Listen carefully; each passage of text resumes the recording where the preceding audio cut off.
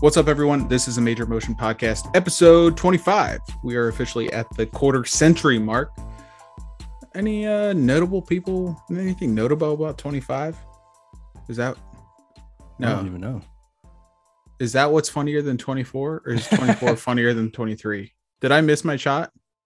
Oh, you might have. Wait, is it 25 or 23? You know, what's funnier than 24 right now? Fuck, what is it? It sounds like it'd be. I mean, I feel like it's 25, but it sounds like it'd be. No, 23. it might be 26. What's funnier than 25? Oh, 26. Huh. Well, I just fucked the opening to this. But quarter century mark. I guess that works. 25th episode. We are reviewing Kingsman today. The Kingsman. The latest in the Kingsman franchise. It's not necessarily a trilogy, sort of a prequel, but not really. We'll talk about it later on. But it's been a little bit since we recorded. Last time we talked, we were reviewing Matrix. I had a shit ton of questions. Fox, you were battling COVID. And thankfully you're all right now. You went and saw Usher, so I feel like he helped you get through the COVID, because he's very good at defeating diseases that one may contract and whatnot. But I apologize. I didn't even intro you properly. Joining me as always is the man, Fox Film Fanatic. You can follow him on Twitter at Fox Film Fanatic. How you doing? It's been a little bit. Yeah, I'm doing pretty good. This time I had another COVID test, and I wanted to make sure that I was officially free of the Rona. So it came back negative.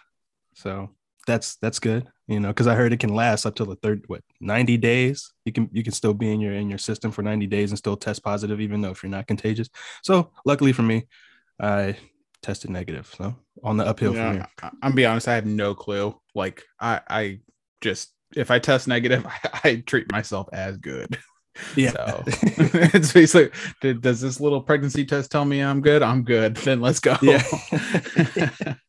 Oh, God, is this two lines or one line? What is it? Exactly. Oh man. I had a question for you about. Oh, so I saw you made eye contact with Usher. Is he coming on the pod? Is he? Yeah, I tried to. What's even funnier? I saw him perform. Then I went to see Bruno Mars the next day. Yeah, that's right. Yeah, I know. There's no proof. So saw Bruno Mars. And you get there, they lock your phones up. I'm like, ain't this a bitch? I get the sentiment though, but it's like, I mean, you're paying. I can only imagine how much to even go there before the concerts, before your hotel, whatever. I'm going to need a fucking memory of this experience. Exactly. Not the time, Bruno. Yeah, like what the fuck? We in the middle of a pandemic. We want to remember shit, What is here today could be gone tomorrow. So yeah, I have no proof. So I tell everybody, it'd be like, oh, you got pictures, you got photo, video. I'm like, I got this t-shirt. They're like, oh, you must have got that from Etsy. So they're not gonna believe me. They're not gonna believe me. I just got the fucking t-shirt from the show. Not a single picture. But as I was saying, Usher actually showed up at Bruno Mars' show, and I saw his family. Like we're kind of on the floor, so we're in a good position to see Bruno. So his family walks through the aisle, and we're like 6 feet away from them. So they're walking to their seats. Then Usher shows up in the middle of the show. Then Usher has to, he sits back in the audience, watches the rest of the show, but then he leaves before it ends. And so he walks through the crowd. It's all dark and shit. They kind of don't, he's trying to leave all sneakily and shit, but he leaves, and we're 6 feet away, and he looks at me again with the glass, but he has sunglasses on. I'm like, Usher. I got my hand out. I'm trying to give him COVID. But who's that just chick yelling at me? He's just clapping and staring and smiling or whatever. I'm like, damn, I almost shook his hand or whatever. But that was the perfect moment for me to ask him to come to the show. But I couldn't do it because, he was on his way out. But I might see him again though. You never know. And I'll be sure to ask him. Say, hey, come on to the Major Motion podcast. He'd be like, what's that? Be like, I'm gonna find out. Hey, you never heard of us? We just got a fucking screener. How you like us now? They like us now. Yeah, we seeing movies weeks before they come out, bitch. Exactly. Suck it, bitch. That was not a joke, by the way, for anyone listening. We actually did get screeners, so we are legitimate. So thank you. I feel like I have to give some sort of like acceptance speech right now, just like I like know. to thank the Academy, but in reality, oh no, it's not fuck the Academy. Although maybe slightly fuck the Academy. I was thinking the Grammys. Fuck the Grammys. Shout out my boy J. Cole. Yeah, fuck the Grammys. I guess semi fuck the Academy too. Oh, I mean, although like, it depends. A lot of award shows to fuck. Yeah, we'll see what happens with Will Smith and King Richard. Maybe you know they get back in our good graces a little bit, but. Yeah, we did get screeners, so we will be seeing. I feel like we're allowed to say what movie it is, right? I don't know the rules. I never saw a screener before. Yeah, I don't know. This is kind of we feel a little too official. We don't know how to act. I think we can say the movie. We should be able to say the movie. We haven't seen it yet. We don't. So I mean, we have a screener for Moonfall in a couple weeks. So it comes out like February 4th. We'll be seeing it like a week prior to that. So I don't know how the hell. You know, you give two idiots a screener and expect them to keep their mouth shut, but hey, we'll do our best. I'm pretty sure our review of the movie will come out before the movie releases. So hey, it might be our one and only screener, but we're gonna pull a variety and break some news here. Yeah. I wonder if we can tweet about it like right after we watch it. Yeah, I'm sure if we just do non-spoiler, we'll have to do a non-spoiler section for Moonfall. I hope it's good. Sure. Because it would be really shitty to get a screener to a bad movie. Yeah, that's true too.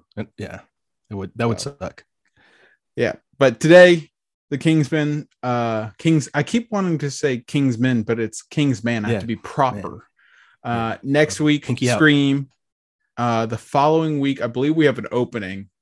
So I don't know if we're necessarily going to do.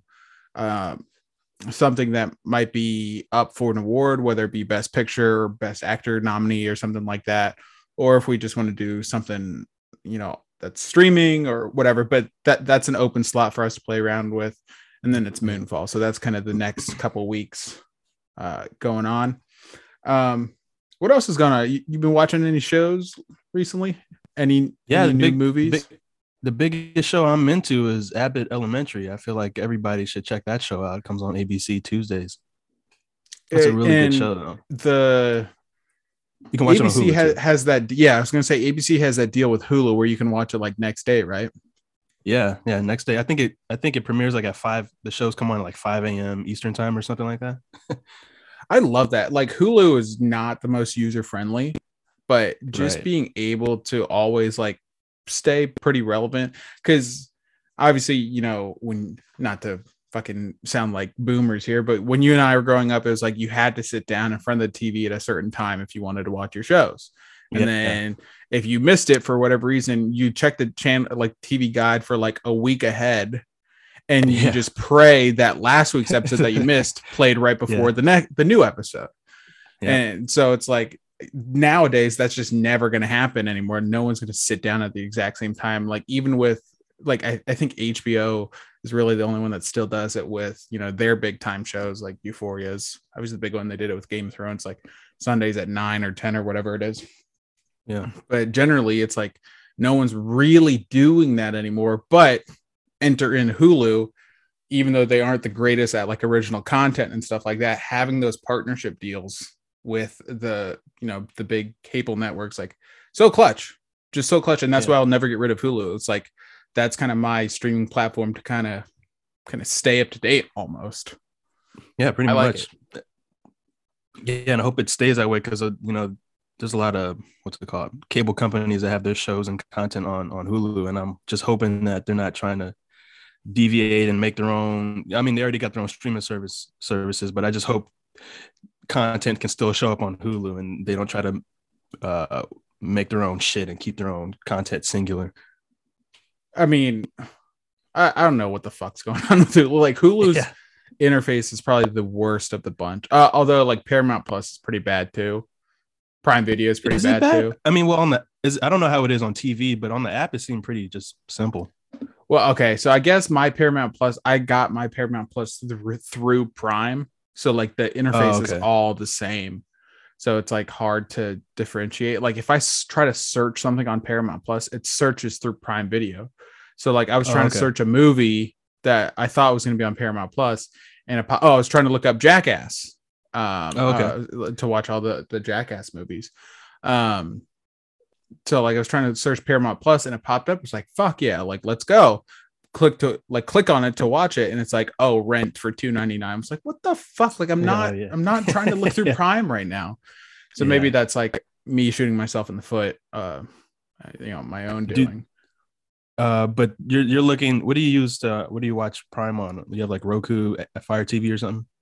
Yeah, so timely of you to bring this up. So so when we moved into our new house, like this was right around the start of the pandemic, like we're in a legitimate house now. So my wife and I were getting TVs just because we had like two between us. So, I got my big one for the basement, and we got a new one for the living room, was slightly bigger. So we could see from farther away and, all that shit. But I was like, oh, we have, all these streaming platforms now.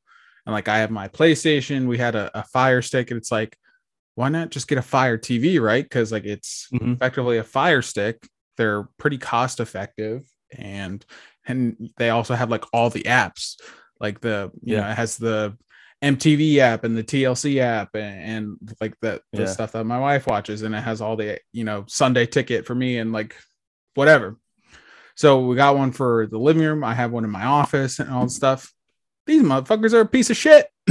Like they're terrible.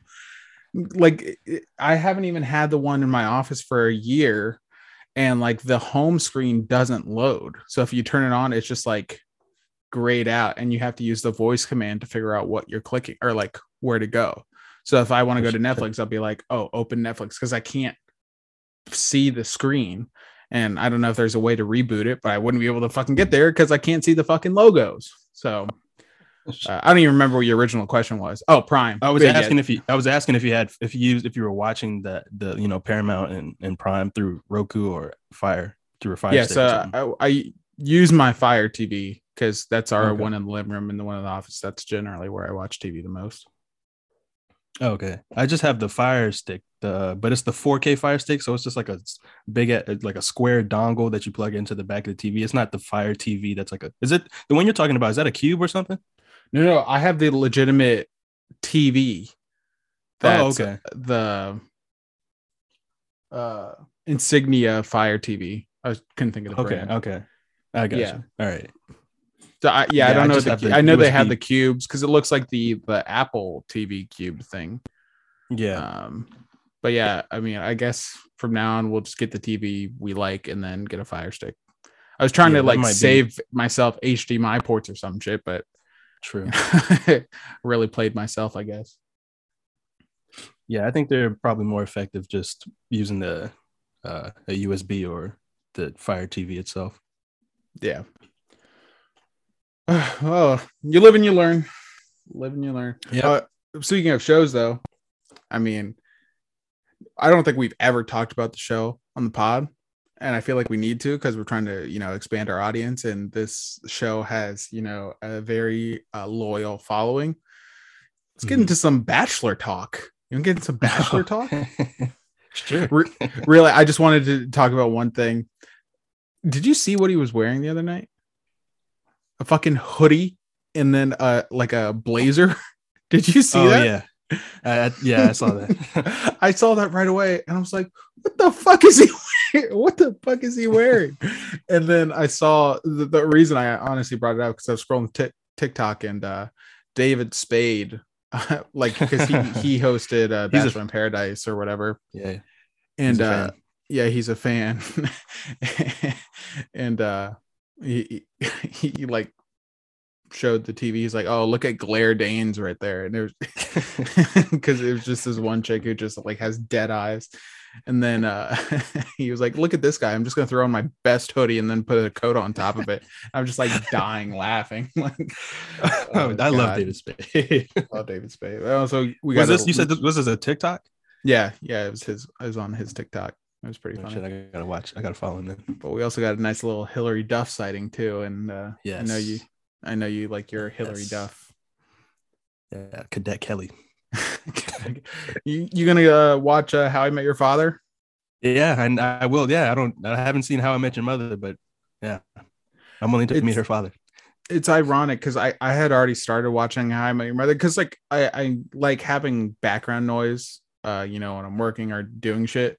So typically I throw on shows like I was always The Office, or you know, New Girl was in the rotation there for a while, and you know, the shows I've seen a million times that I don't need to like actively watch. So I was like, I'll throw on How I Met Your Mother. I loved How I Met Your Mother. Used to be my favorite show, but the ending just completely soured me on it. But I was like, it's been a long time since I've seen it, so I've been throwing it on. So you know, got through like the third season, and then I was like, oh shit, How I Met Your Father's coming out. And then also, you know, timely, rest in peace, Bob Saget. That was honestly the worst news ever. And yeah, I was gonna ask, was he in that show? Because I've never seen it, but I felt he was on that show. So he does the voiceover narration. Like, so the premise of the show is like it's a dad telling his kids how he met their mother. So he's like dad in the future, or I guess present day, and then the show takes place in, or what? No, he's the dad in the future, and then the show's in present day or whatever. So he does the voiceover. Gotcha. Oh, okay. So, all right. I felt like I knew he was like involved, but I just never knew if he showed up or something like that. Yeah, no, he never showed up, and I don't even know why they did a different voice, but I mean, it works because it's Bob Saget, and like you recognize his voice and whatnot. But yeah, so that was just like, oh fuck, like I guess I start rewatching at the right time, but it's just like, goddamn, like all of a sudden there's a new show, and like one of the main guys, you know, passes away. Fucking Full House, that was my show growing up, and I know everyone's kind of just saying that.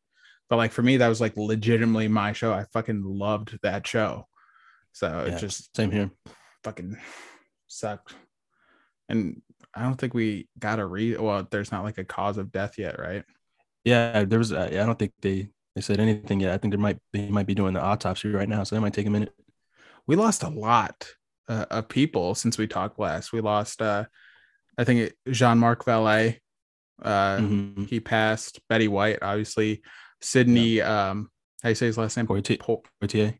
Yeah, lost him. Like, all of a sudden, within like the span of 2 weeks, like, stop. Like, this is not cool. So yeah, Bob was only 65, so that's crazy. He was fucking doing comedy tours. Like, he literally just tweeted, and that's what obviously everyone goes to now. It's like, when Betty White died, you know, her last tweet was like something about celebrating her 100th birthday, and then obviously Bob Saget, it was like, oh, he literally just tweeted last night. It was just, but it also kind of makes it a little bit more surreal. Like, fuck, like they were literally just with us, and now they're not. To, you know, get deep there for a second, but yeah, it's fucking insane. Sucks. It does suck, man. I didn't want to get so somber so early on. But it's been a little. No, but speaking of Bob Saget, though, have you heard of the movie Farce of the Penguins? No. All right. So do you remember the Disney narrated film March of the Penguins? Yes. So that's basically what it is, but it's rated R. and it's Bob Saget, and I think Samuel Jackson does a voice of it. He either does the narration. I think he does the narration because Morgan Freeman did March of the Penguins. So it would make sense for Samuel Jackson to narrate. But yeah, it's Bob Saget, and it's just a whole bunch of cussing and hilarious, you know, crude humor. God, that's his sense of humor. The dude just had range. Like, he could literally play the buttoned up father figure, and then he could, you know, tell the raunchiest, most funny joke ever. Yeah. You can watch this on YouTube for free, by the way. Farce. there you go. Oh man. All right, let's get into TNT. Shift this ship into, you know, our movie talk and review, and we're going to be ranking our top 5 most anticipated movies for 2022 as well. So lots to get into today. Start off with my trailer for TNT. I'm going to talk about Death on the Nile. I might have mentioned this movie before, but I guess, I don't know if it was the official trailer or second trailer. I think it was the official trailer came out. This is not necessarily a sequel, but it's Kenneth Branagh. I don't know how you say his last name. Branagh? Me neither. Uh, but this is his kind of like, I don't want to say passion project, but his kind of what's the word I'm looking for? His project. He did Murder on the Orient Express. Now he's doing Death on the Nile. It's these whodunits with this ensemble cast, and you know, I like them. I like whodunits. I think I've said that on the show. Knives Out, one of my favorite movies. What was the movie reviewed that was kind of a whodunit? Just recently? I feel like my brain's not. You mentioned, I know you mentioned this movie recently too, so I'm trying to figure out. Yeah, you made a connection. What was? Yeah, I don't even fucking know. We see so much. I don't know. Shit. We reviewed a movie recently where I was like, yeah, this is kind of like a whodunit, but that it's not that important. I just bring it up to emphasize the fact that I like whodunits. This is While on Vacation on the Nile, Hercule Poirot, one of the most obnoxious names ever, must investigate the murder of a young heiress. It's starring Kenneth Branagh. He's directing and starring.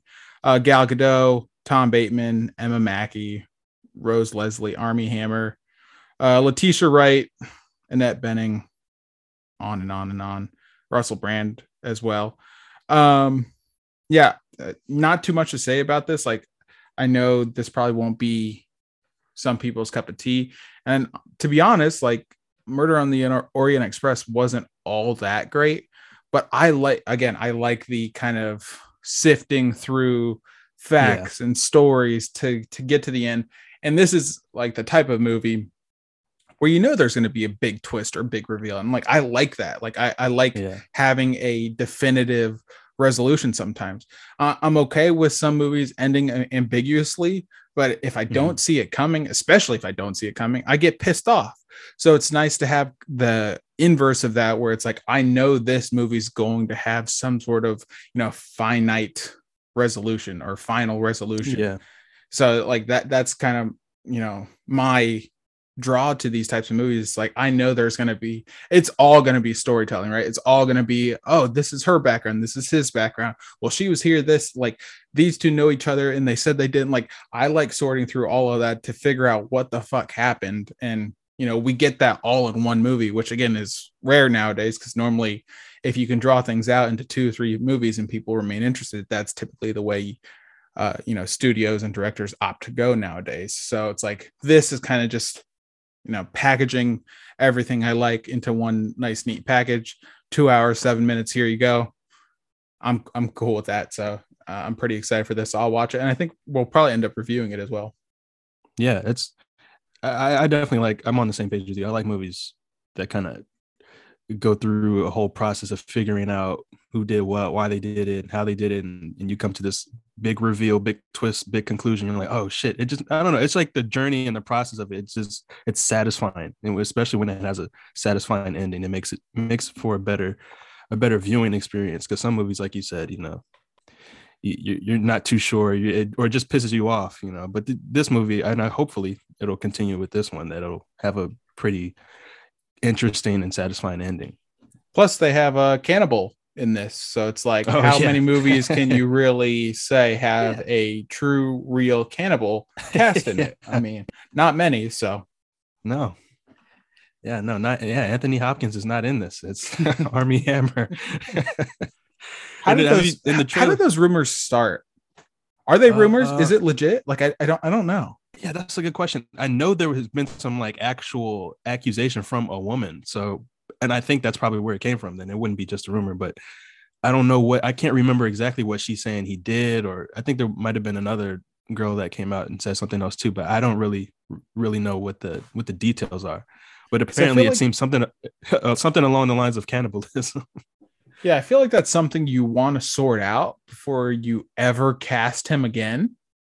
Yeah, that maybe that's just me, but like, that seems like pretty serious allegations to just like kind of sweep under the rug and not talk about again. I don't know. Maybe there is a resolution. I just didn't see it, but yeah, there was the rumors, or the reports when it did break, like they were pretty loud. So I just haven't heard anything since. I mean, they dropped him. His agency dropped him. Everybody dropped him. So I don't know How what the he's doing fuck now. is he in this movie? So that's the thing. Like, this movie is already finished, and they had it done, and they pushed it back. And I was like, how are they going to market this film? So you notice they've marketed this film in the trailer. It's like you barely see him. They just show glimpses of him. So they're trying their best to keep him out of the spotlight. But hopefully, maybe he doesn't have that much of an integral role in the movie. So, but yeah, it's like the Ansel Elgort situation, right. But I think Army is worse. Oh, just yeah, I guess probably. It would be quite unfortunate if if his character ended up being a killer and be like, ooh, yeah, yeah, that's true. The person they hide the most usually has the worst. They've done the worst shit. Right. It's like, fuck, before I even see the movie, I can tell you he's the killer right there. Like, that's the guy. Go get him. Go get him. He's right there. Do you read the news? Like, yeah. Did they not get the news in Egypt? Like, what are we doing? Oh God. What do you got? Yeah, I got the trailer. Since we talked about shows earlier in this episode, I'm bringing up the Bel-Air trailer, which is, for those of you who don't know, is the reimagining, I'll call it, of the Fresh Prince of Bel-Air, where they take a new direction or a new approach in a dramatic fashion. And there's a couple of I probably would say most of these actors in this show are fairly lesser known. I mean, there's one actress who's been on Disney, I think Disney, Coco Jones. She's in this. She plays Hillary Banks. But yeah, this is a whole different direction for the Fresh Prince of Bel-Air. I know people who weren't aware of it probably were expecting a comedic route, but I like the dramatic route they're going, and I think it looks decent. I think it looks better than I was expecting. Hopefully, Will Smith had a lot of input in the story and direction aspect, considering his executive producer, and hopefully he's not just supplying the money, but maybe he has his own ideas he puts into the show, and hopefully that helps. But yeah, I think it looks pretty good. I like the fact that Jeffrey is like Jamaican, so I didn't know I needed a Jamaican Jeffrey until now. Yeah, I like that too. I was like, oh shit, that's pretty dope. But yeah, I know people are comparing it to Power or to the TV show Power on Stars and whatnot. But I'm like, well, I could see that. I haven't seen the show, but people have pointed out similarities and things like that, and I see the connection. But hopefully, since this is more of a, even though it's dramatic, the Fresh Prince of Bel-Air story still has like an uplifting spirit, and I still hope they have that spirit of that show, the uplifting spirit of the original series. So hopefully it won't be too much like Power, where it's all crime and gritty and aggressive, but hopefully they have the lightheartedness still attached to it. But I think it doesn't look terrible, I'll say that. Yeah, I mean, there's a message beyond the comedy, right? Like, even for the original, like they were talking about like real life shit, and using humor to obviously keep you engaged, but to as sort of like a defense mechanism or coping mechanism. Like, his mom literally sent him away, like, why doesn't he want me, man? Like all of that real life shit. So it's like, now you're kind of just pulling back the curtains a little bit more, right. And I would very much assume Will is very involved in this.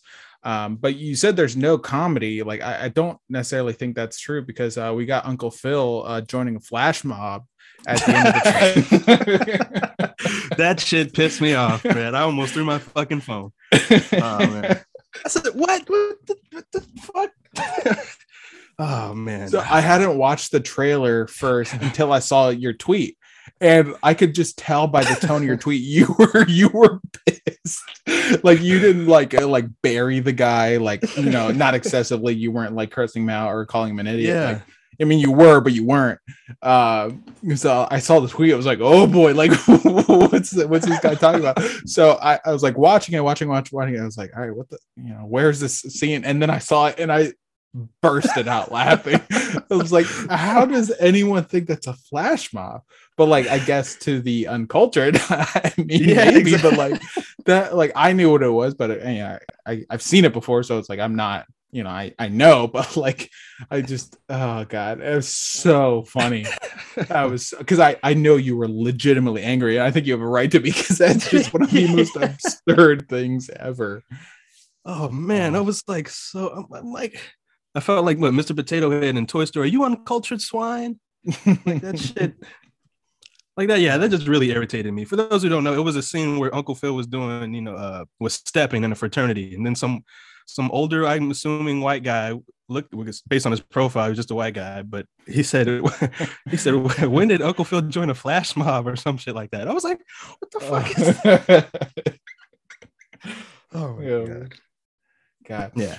But with the show itself, like, it is an interesting take, like, on even on this show, like the show's like our show, it's not that old, but we've talked about plenty of times how if you're going to do something that's a sequel or a spin-off or reimagining, whatever the fuck you want to call it, like switch it up, do something different, right? We've been asking for that, and we're not the only ones either. I'm not trying to say like we're breaking ground over here, but like, do something different, do something new, do something fresh, no pun intended, and all this stuff. So when we finally get it, it wouldn't make sense to be pissed at it.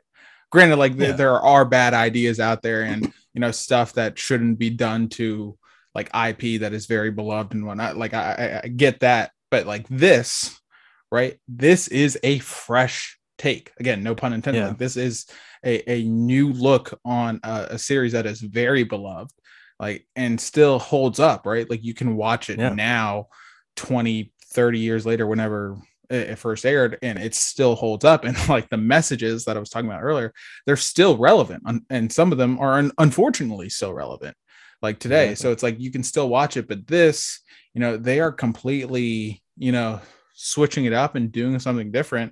And I agree, like, I hope it's not quite like Power. I do want it to be kind of the wholesomeness of the original one. I do want that to remain, because that can that goes beyond genres, right? Like, that can be present in any movie, any style of movie or show or whatever. So I hope that is still there, and it's not all crime drama or whatever. But I do like the direction they're going. The first thing I noticed was Jeffrey the butler. I was like, okay, I feel like they nailed that casting. I was basically looking at castings, right? Or like just seeing them on screen and getting the vibe was like, oh, they nailed that. I'm okay with that. The direction with Carlton seems to make a little bit more sense. Like, he's a rich, it makes sense. Yeah, he's a rich kid living in fucking. They're still in California, right? I'm not. Yeah, I think so. Oh yeah, fuck, it's called Bel Air. So it should be. But like, he's a rich kid in California, and he literally, they're like on the lacrosse field or something. I can't remember the line he gives. He's like, oh yeah, this is my school. Or he like says something along the lines like that. Makes sense to me. Like, Carlton being a kind of nerd in the original one made sense for like the comedic aspect of it. Like, he never really fit in, even though he's lived there his entire life, and Will's like instantly more popular than him and all that stuff. But this time, like, this reimagining of the Carlton character makes sense. Yeah. And then my racist ass thinks Taye Diggs is Uncle Phil. Is that Taye Diggs? I'm an asshole. But like, they look similar, but like, I knew it wasn't Taye Diggs this time, at least. Yeah, I think you definitely need to see like Malibu's Most Wanted to really get a sense of Taye Diggs again. God, I started watching, what's that show he's in? All American or something? All American, yeah, that's right. I started watching that. That's what they said. This another connection to. Yeah, that's what I got vibes of, because like, it's kind of bringing in a kid that was not like an outcast, but an outsider or whatever, and so maybe that's why I made the Taye Diggs connection. But I was like, fuck, that looks like Taye Diggs. Oh God, I'm the worst. I'm so white. I hate myself.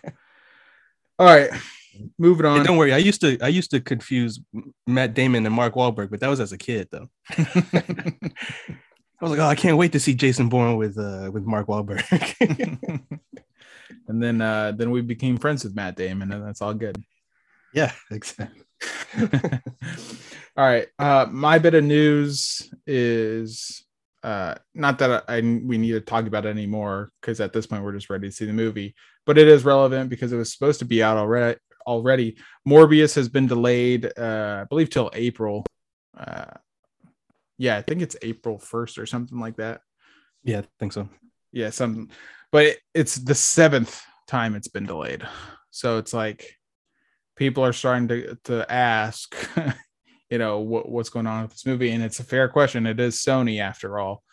My take on it is like you have the pandemic, right? It's probably never been worse than it is right now, even with vaccine and all that stuff. So you have that. You had the holidays, so people probably still aren't going out to the movies, and you're fighting Spider-Man. So if people are going out to the movies, they're going to see Spider-Man. So it's like we talked about this before, in the fall. January is notoriously a dead month. So when we were seeing all these movies line up for January slots, we're like, okay. Because I don't know if anyone remembers, but Venom Let There Be Carnage initially delayed to January, and then it reclaimed its spot in October. Granted, that movie probably should have been delayed and worked on a little bit more before release. But I feel like Morbius is just, they're kind of looking at the landscape. They're like, yeah, we can push it back and not really sacrifice too much of the movie. The other rumor is, and this is obviously the popular talk, is that Andrew Garfield this is rumors, it has not been confirmed yet, or at least not by any reputable source. Andrew Garfield is back as, his version of Spider-Man. And now we have established multiple universes. In the Morbius trailer, you see in the background, you see what looks like Tobey Maguire's Spider-Man on like a wall with spray painted murderer on it. So it's like you have all these different, timelines and multiverses that can kind of cross over seamlessly at this point. So it's like, I feel like as fans, even casual fans, would probably be able to follow it, without too much confusion.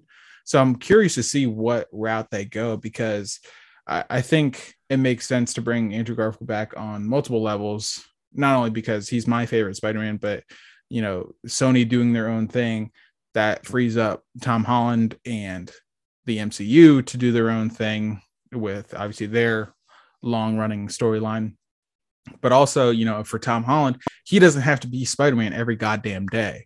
Right. It frees him up to do other stuff. And it also frees Andrew Garfield to, do other stuff too. He doesn't have to commit to every single MCU movie either, or like a 10 film over 15-year commitment. Like, he doesn't have to do that. I mean, shit, the guy might win Best Actor, like coming up, like he's, should be allowed to do other things. So I think it just makes a ton of sense to bring him back. I don't know that that's where it's going. You heard Jared Leto come out in promotion for Morbius saying, things could get sinister, which is very clearly a pun and directed at the Sinister Six. And he was talking about, that the multiverse is present. And he was talking about Spider-Man No Way Home. So there could be a connection, but all that's just to say it's been delayed again. We'll see it when it comes out, but who knows when it's going to come out at this point.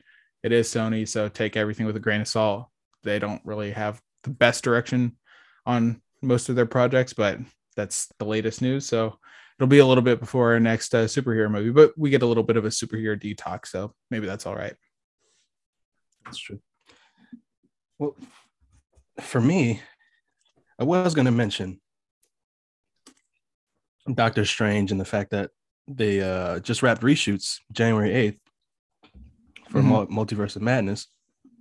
But I decided, since it's more relevant or more current, I should say, Red Notice is getting 2 sequels. Hell yeah, baby. It's exactly what I needed. 2 sequels. 1 would be okay, but 2? What are you guys doing? I don't know if I can handle 2 sequels. It barely, let's be honest, I don't feel like we're a sequel.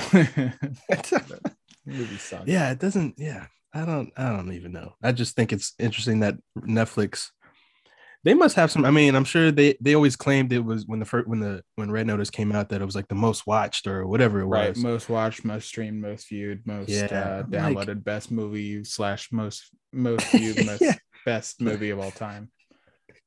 Exactly. And I'm like, where is the proof?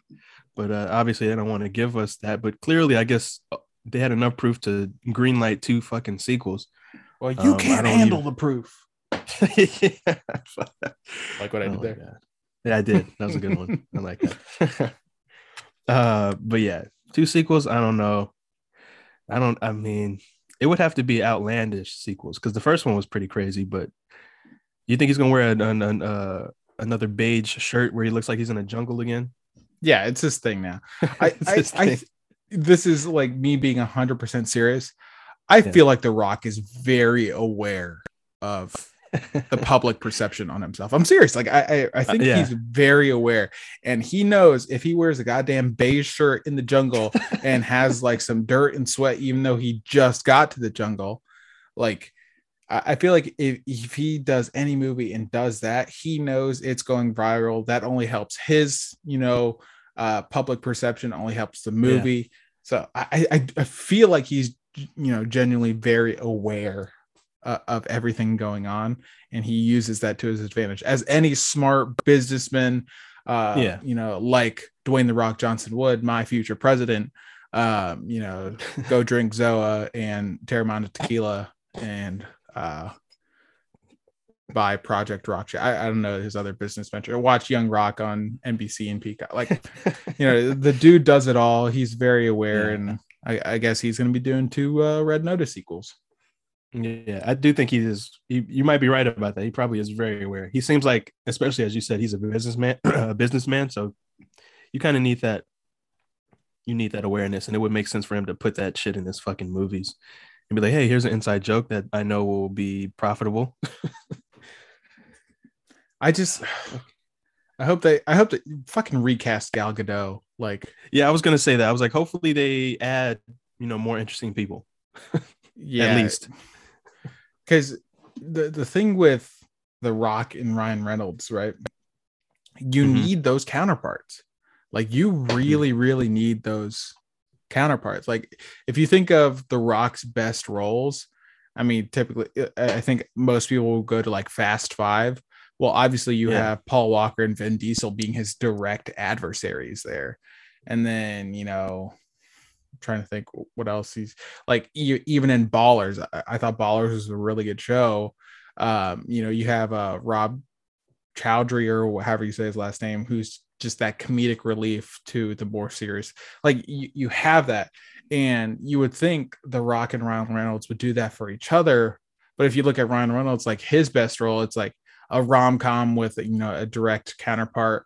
Or even in like Free Guy, Jodie Comer like completely held her own in that as well. So it's like they both need someone with them. They both need wingman or wingmen and like a sidekick to kind of help them through and just really balance them out.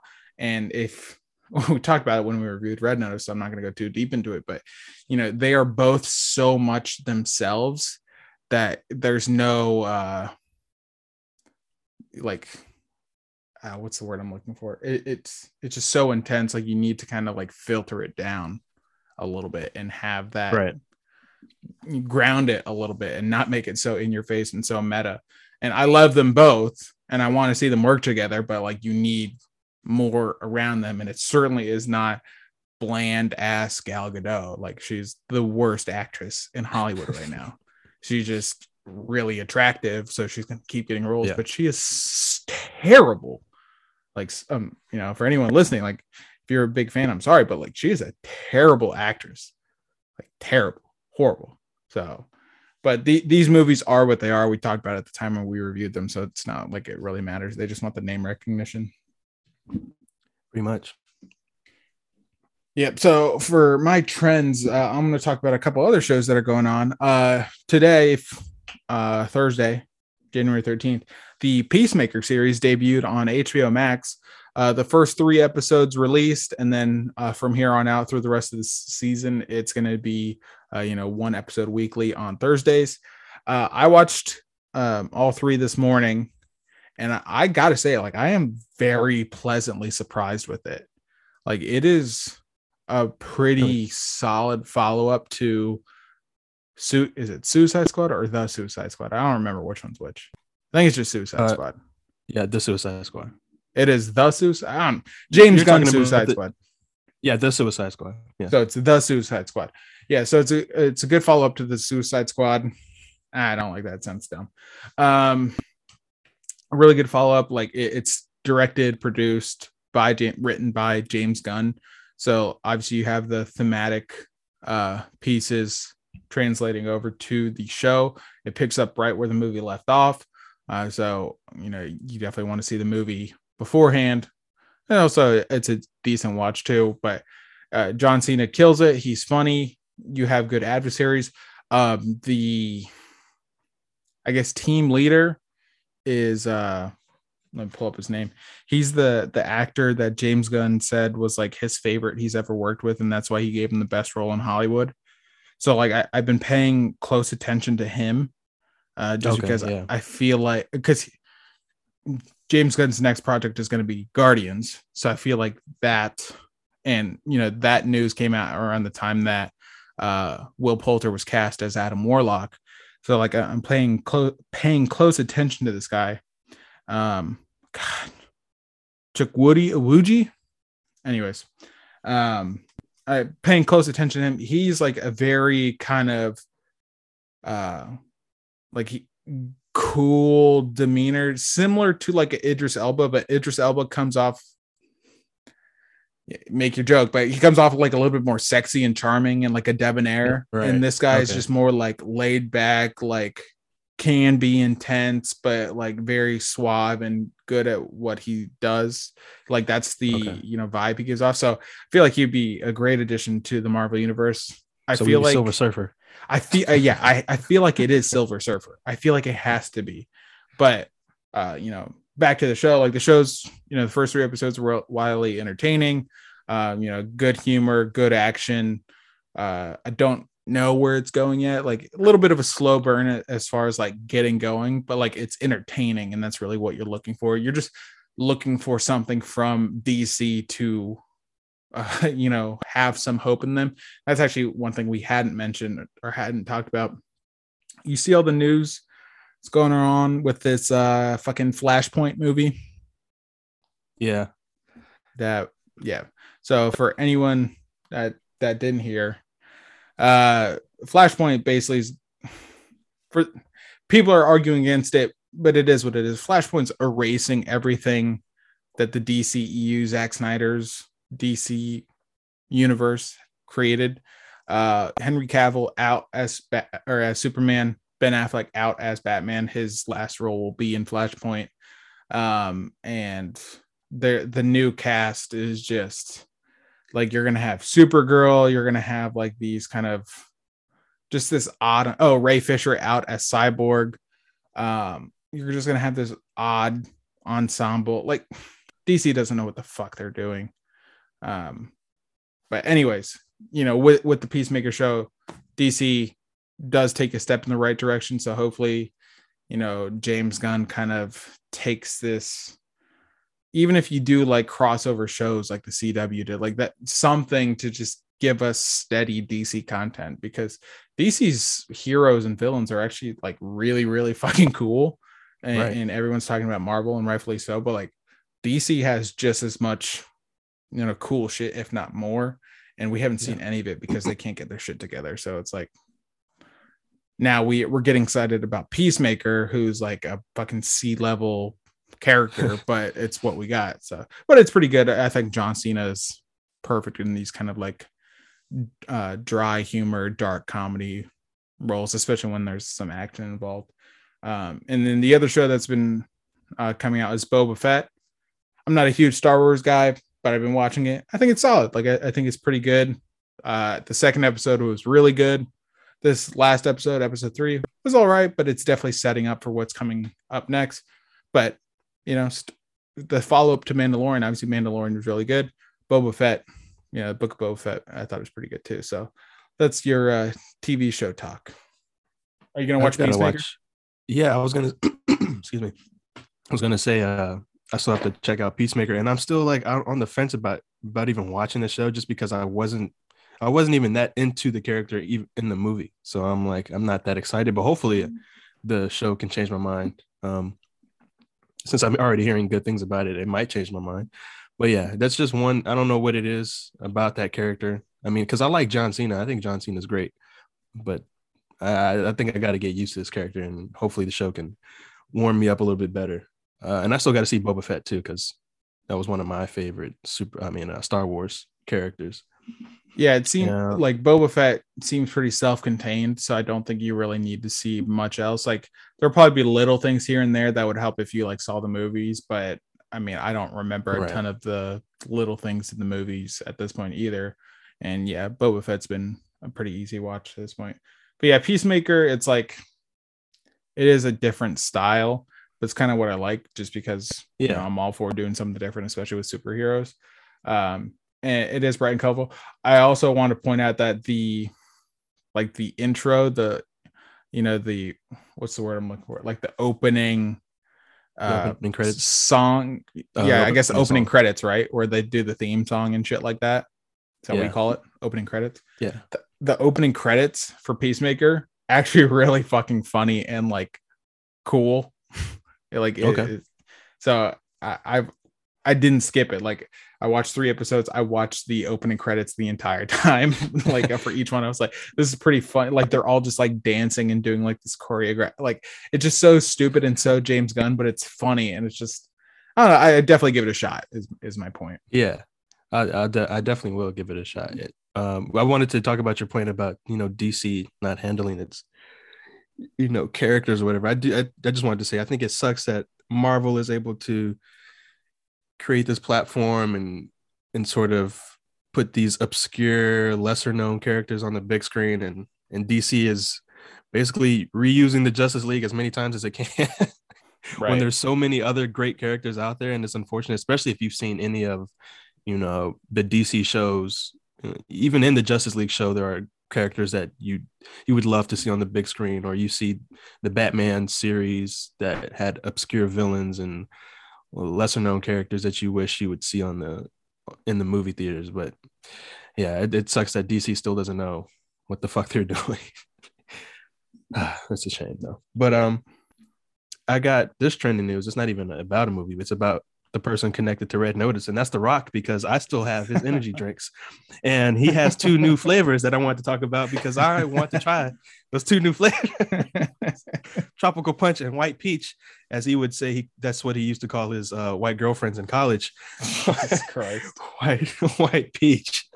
But I still have to give you some of a couple of these cans I got. I haven't tried it yet, but I got the original. I'm pretty hyped. Yeah, I got the next time I see you, I got the original, and I got Pina Colada, and then hopefully I might have Tropical Punch and White Peach in stock. It's funny though, because he marketed on his Instagram, and then like the next day it was like #1 bestseller on Amazon. I'm like, God damn it, this man just can do it all. I love him. Yeah.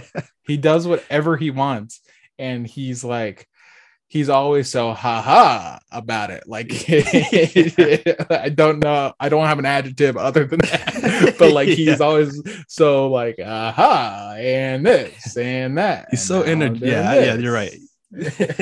And oh look, we have a 77% on Rotten Tomatoes, which isn't that high, but like it's just The Rock can literally do whatever he wants, and I'm gonna love him. Like I cannot wait. He is the man.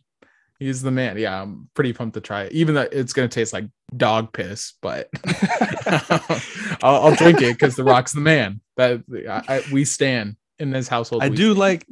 I like the original flavor. I'm okay on the Pina Colada because I'm a big Pina Colada fan in general. Me too. Like I don't give a fuck. I'm like, anywhere Pina Colada, give me a fucking Pina Colada. I don't give a shit.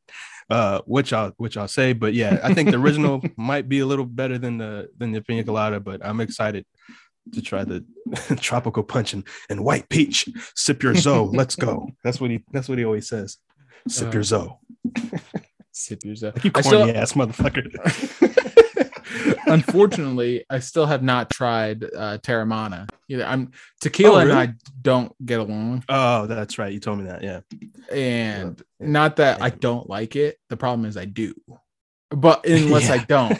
and then I don't like it. Like we have a very conflicting history, and typically I go to other alcohols of choice if I am drinking, but I feel like at this point I do need to just keep a bottle of Terramana in the house just to keep that thing on me. Just you do. If I ever need to do some quick promotion, I can just turn the label out in the background of my video and be like, yeah, you see this bad boy? Some Terramana tequila. He's got another a newer version of his tequila that's out too. It's a little bit more expensive, a little high end. I'm gonna have to gift that to you one day. Oh, fancy! It's gonna sit on my shelf and just in the background, be like Terramana. It's gonna be my rock shelf. Which I know I sent you the snap, but I logged on and played Fortnite for the first time in 83 weeks. Is apparently what it told me. But so like I was playing Fortnite yesterday, and they have a character that is Dwayne The Rock Johnson's likeness, and they call him the Foundation. The Foundation. Wait till they get my character in there. I love that game. Like I am so back. Like I am going to play every day just until I get that skin. I saw his face. I saw that. I was like, is that the fucking Rock? Am I about to play Fortnite every night now because they have the fucking Rock in their video game? I think so. I think I am. Can you not buy the skin, or you gotta like go through missions and shit? I think it's like in the battle pass, so you have to like be a certain level and you unlock it or whatever. Damn. Or if it just has to be like in the shop that day or whatever. But yeah, I saw that and I was just dying. Foundation. That man does it all, and I love him. Just wait till he's in a Marvel movie. Can't wait. All right, let's get to our movie review. Like I said off the top, we are reviewing The Kingsman today. This is the latest movie in the franchise from director Matthew Vaughn. He did obviously the first two Kingsmen. He did Kick-Ass. He did X-Men First Class. He did Bloodshot with Vin Diesel. He did Rocket, or producer. This what he also produced, but done a bunch of notable films is what I was trying to say, starring Ray Fiennes, Gemma Arterton, God, these last names, Reese Ifans, Harris Dickinson, Jaimin Hansu, a couple other recognizable names in there. 6.8 on IMDb, 44 on Metascore. We're not using Rotten Tomatoes. Fuck Rotten Tomatoes. But in the early years of the 20th century, the Kingsman Agency is formed to stand against a cabal plotting a war to wipe out millions. Cabal. That's probably it. Oh man. So what's today? 13th. We could just do non-spoiler. I think that's fine. Or sorry, spoiler. Like I don't think we have to do non-spoiler. It's been out for 2.5 weeks now or something like that. So we could just get right into it. But I will start off like with just my initial thoughts. Or after I had seen the movie, my first reaction was this movie had so much potential.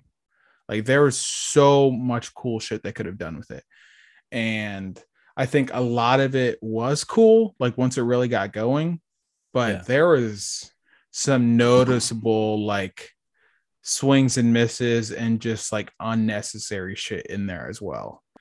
And it's, I see what Matthew Vaughn was trying to do, because he even came out and said like, this is not going to be like the first two. This is going to be more of a story and all that stuff. And that's cool. Like the first two Kingsman movies, we weren't watching for the story. Like we were watching for the action and the comedy.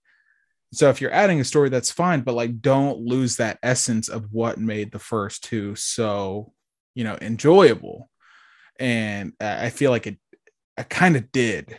And not that this one wasn't entirely enjoyable, but it kind of did. I literally felt like I missed an opportunity almost. Like it felt like I missed out on something that could have been awesome, because I do think this kind of concept of just a action comedy, but using the comedy through the action right, like rather than comedic relief through like dialogue, it's you almost get comedic relief through the action. Like I think it's so cool, and there's a bunch of fucking great camera shots in this as well. Like Matthew Vaughn, like you can noticeably see his style on screen, and I think that was really cool. Like once we really got into some of the fight scenes towards the end of the film. But yeah, I just couldn't help but feel like, man, like this could have been so fucking cool, and I feel a little bummed. Like I feel like and obviously it's always expectation versus reality, and that's what our rankings reflect, is that expectation versus reality. But I do feel a little bit bummed that we could have gotten something really cool here, and it felt like it fell a little bit flat. Or maybe like I know my expectations were just too similar to the original ones. I don't know, but it did feel a that little, might come into play. Yeah, a little flat. Ralph Fiennes is great. Like I thought he was a perfect, even at the time of the casting, I thought he was a perfect fit into this franchise. The supporting cast, I was trying to think of the word, supporting cast, all good, like no real issues with them. The Reese Ifans character, Rasputin, I believe is his name. Not exactly how I thought they were going to write him. we'll talk about that once we get into it.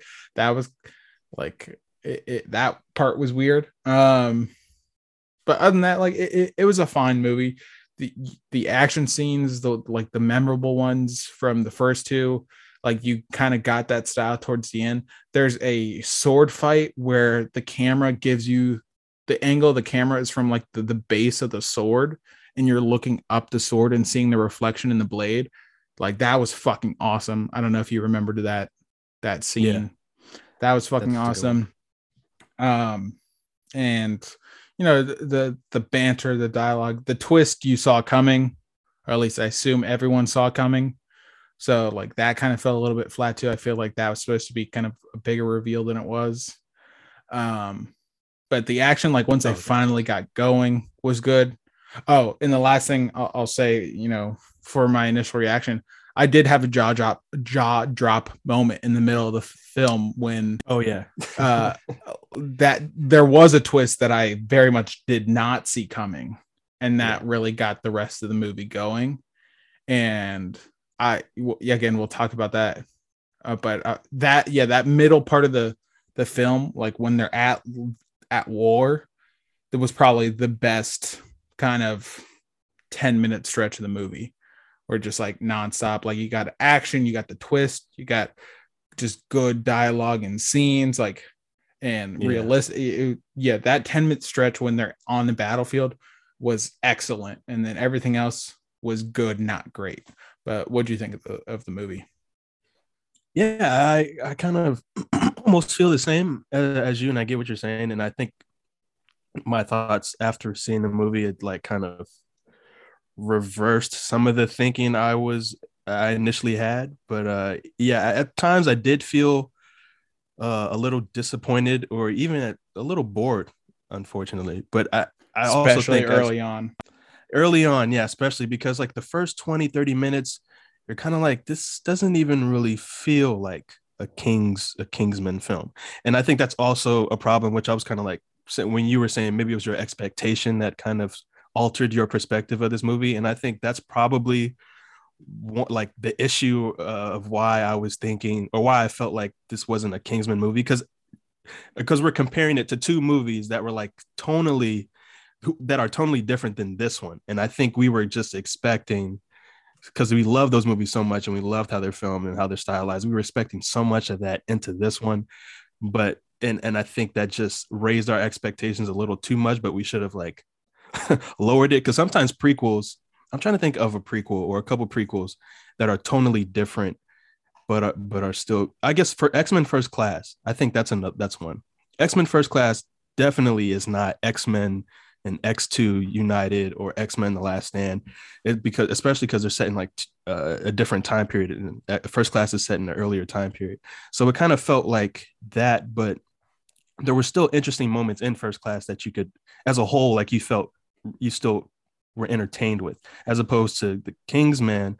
You're like, I'm not really connecting like I feel like I should. But I do think the story is definitely better than the second one, at least.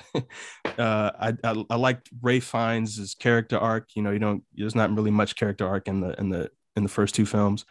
But yeah, there's definitely some really great camera work in here, and I wish she did the sword fight that you were mentioning, where you see the camera from the sword's angle. I wish there was more of that. I was like, oh damn, it was just like 2 seconds, but you wish you got a little bit more throughout the movie, especially because there were multiple sword fights in the movie.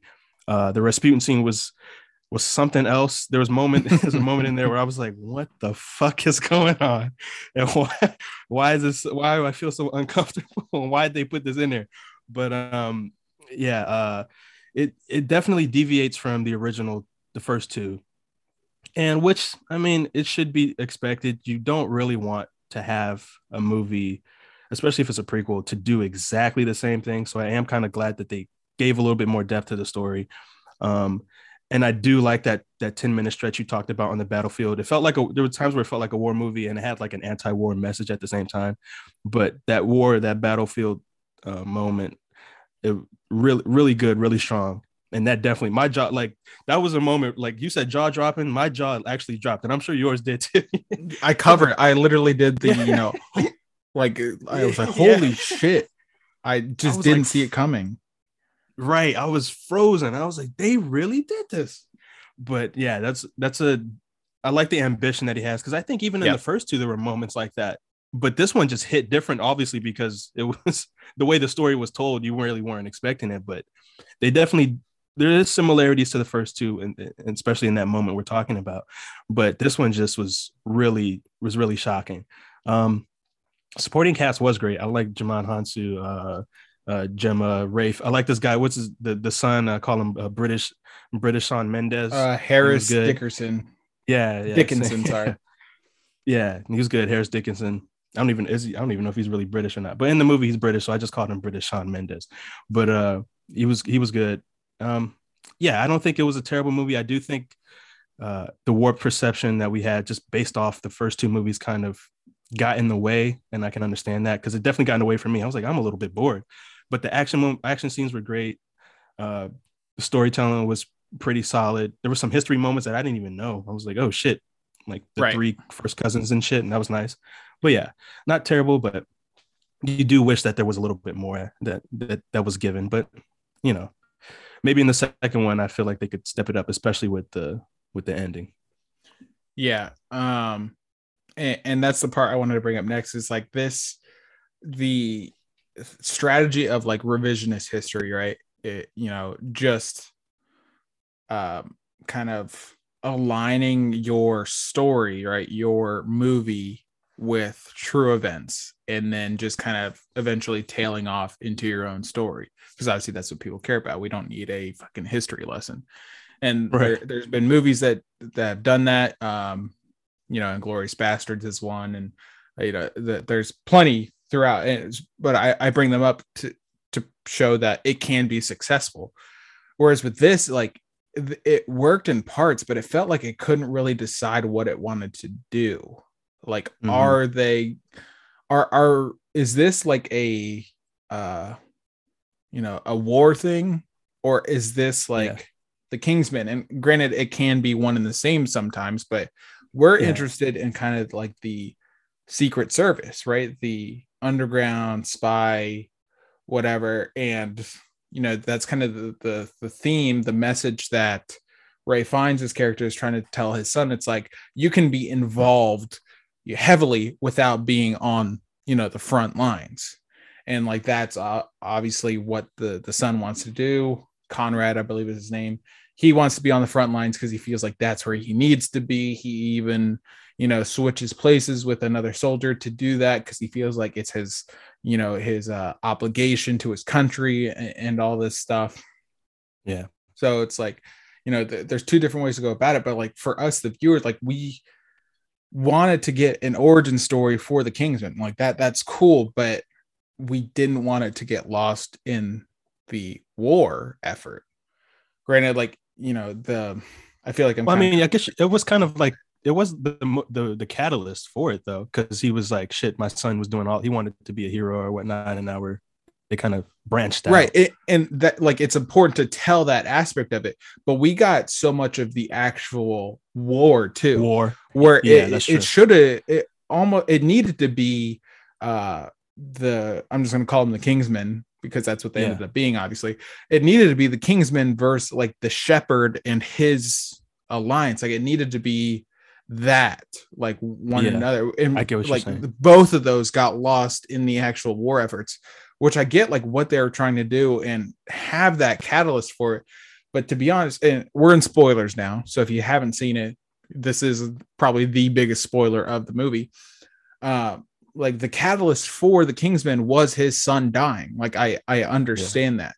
And, you know, you needed to tell that story, but I felt like the movie could have just started with that almost, where it's like, you know, you have this, he's a duke, right? He's a duke, so he has some status, and he was Medal of Honor, Purple Heart, whatever the fuck it is, like recipient, and his son wants to join the war effort.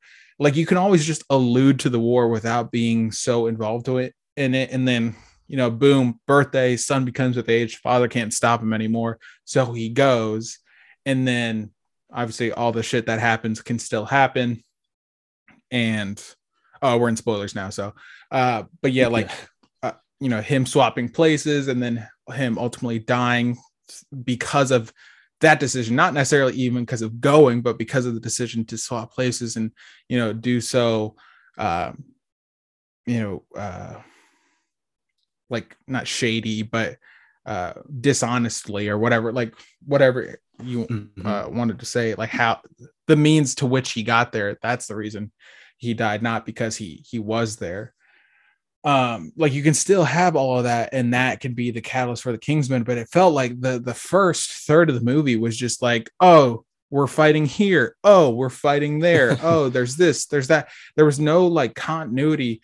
Oh, there's a power strife in England, and you know, the three cousins, and oh, now the president's getting a fucking lap dance, and like, oh, granted, the president getting lap dance, that part was kind of funny, like, so I didn't mind that. Like that was a fine addition to history or revisionist history or whatever, but it just felt like it took so long to set things up that weren't ultimately that necessary, like the back and forth with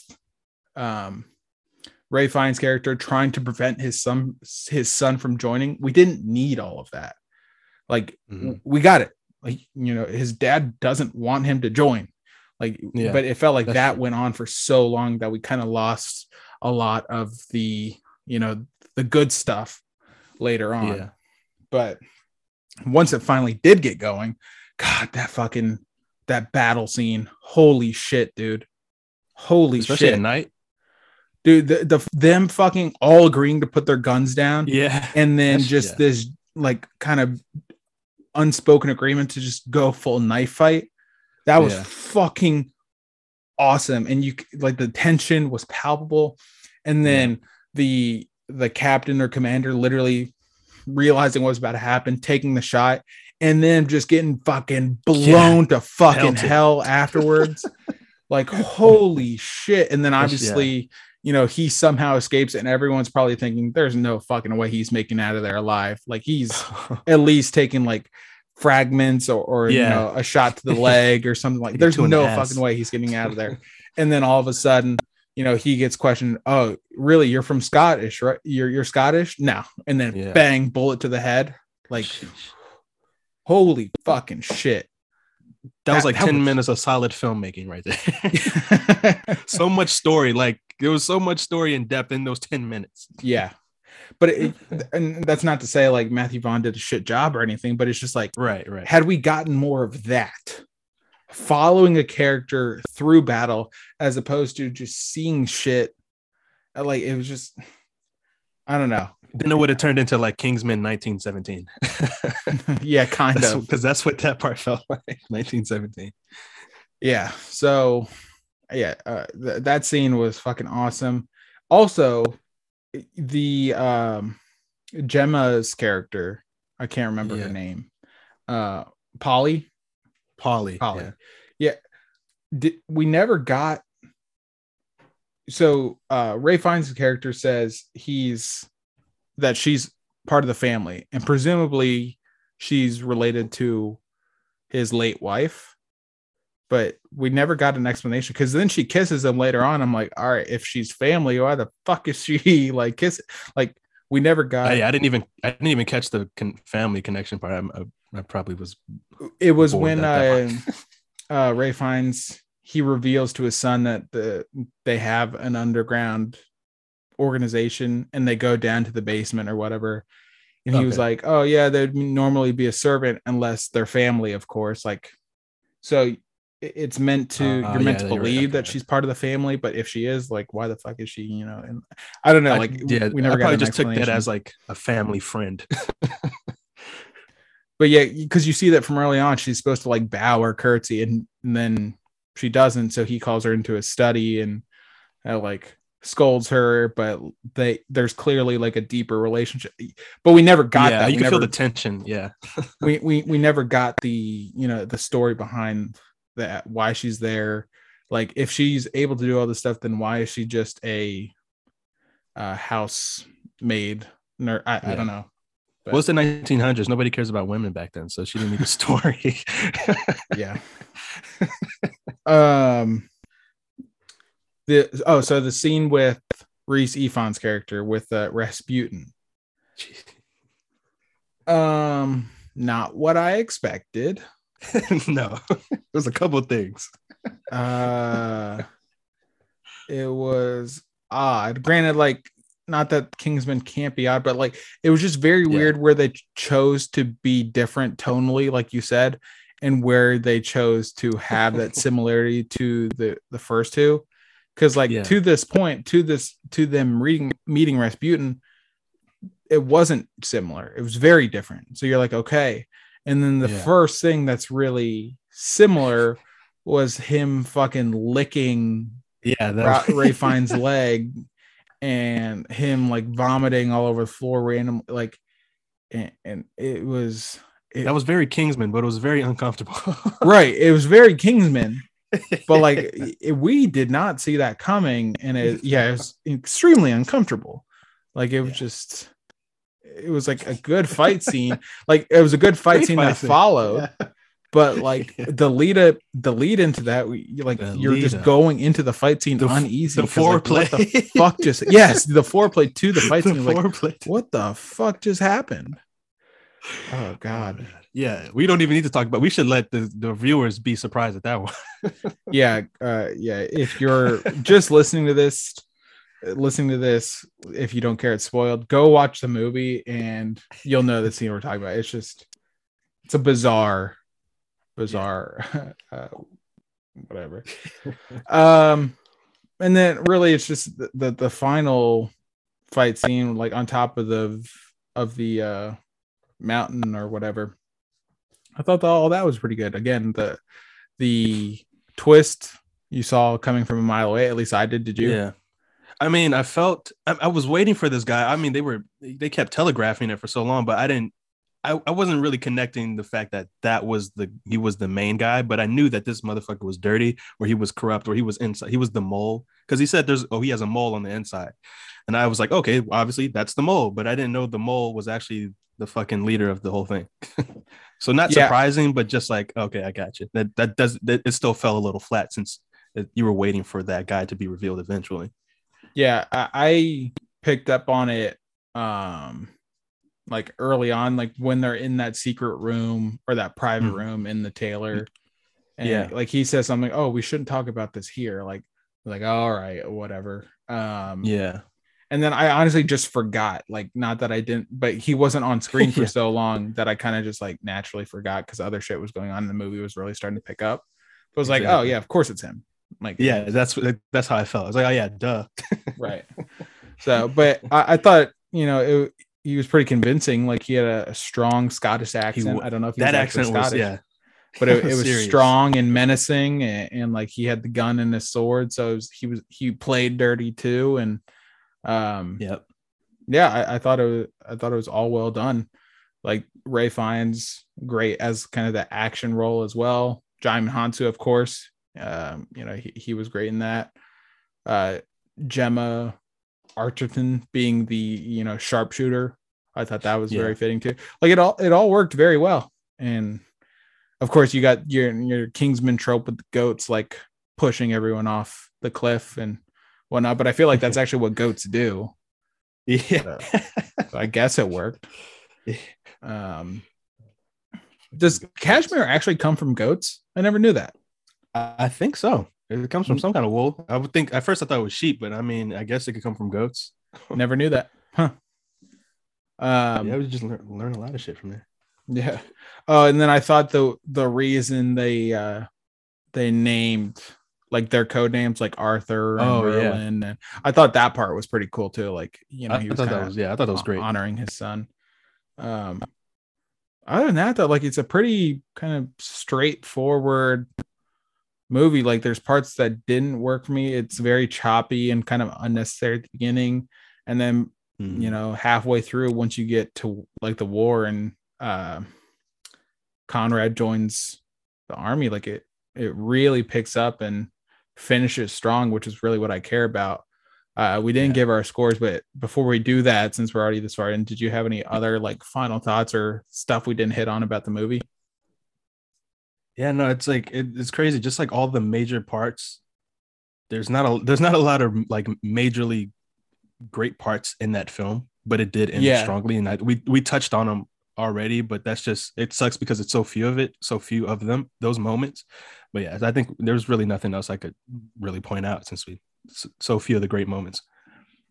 Yeah, I mean, except for the are we gonna the mid credits? Yes, I literally just thought about that. So like in our group chat, everyone had asked me like what I thought of it, and one of my responses, it's one of the most ambitious post credit scenes I've seen, and the reason for that, you got to have some balls to introduce Adolf Hitler in a post-credit scene. Like, that like he's fucking Nick Fury. Yeah, that was quite the choice. And to be honest, it's World War II clearly, so I was kind of expecting him throughout. So I was like, where is he? And they allude to it, like whoever takes over, he was like, oh, I'm gonna need, like, the left hand is strong, I need someone on the right or whatever. Like, so they were alluding to it early on, but I didn't really pay attention to it at the time. And then they're like, oh yeah, this will be your right hand man or whatever, like Adolf Hitler. Yep. And I'm like, oh God, like that, they really did that. Like it just felt so on the nose to me. Like, yeah, I guess like it's been done before, right? Like I talked about Inglourious Basterds, so it's not unheard. And I mean, Jojo Rabbit, like it's not unheard of, but it is quite the choice to introduce Hitler in a post-credit scene. I don't know. Like, clearly, there are going to be sequels spinning off or from this, right? They're going to finish the Eggsy trilogy, but they're going to continue off this prequel as well and make a prequel trilogy. So I assume we're going to get more Hitler in the future. But what did you think of the post-credit scene? Yeah, I was not expecting. I wasn't even really thinking about what direction they could go in. But the fact that they brought in Hitler's, it makes the most sense, especially considering what the Kingsman has turned into or what the Kingsman is.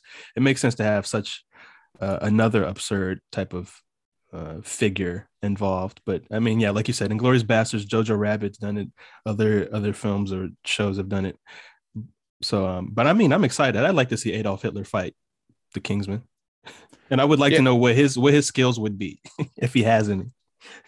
Yeah, I mean, if you get a, Adolf Hitler versus Ray Fiennes, one-on-one action sequence, like the way, the best thing about the Kingsman is the action sequences, like just the way they're filmed, and I can't describe them. Like John Wick's action sequences are very, cool too, because they're very realistic and they show you the entirety of the fight. They don't cut away right at the time you're wondering how they did that. Like they show you the whole thing, and that's the the appeal to the John Wick action style, whereas this, it's, I guess it's just like the camera work, and it's like it's kind of cartoony.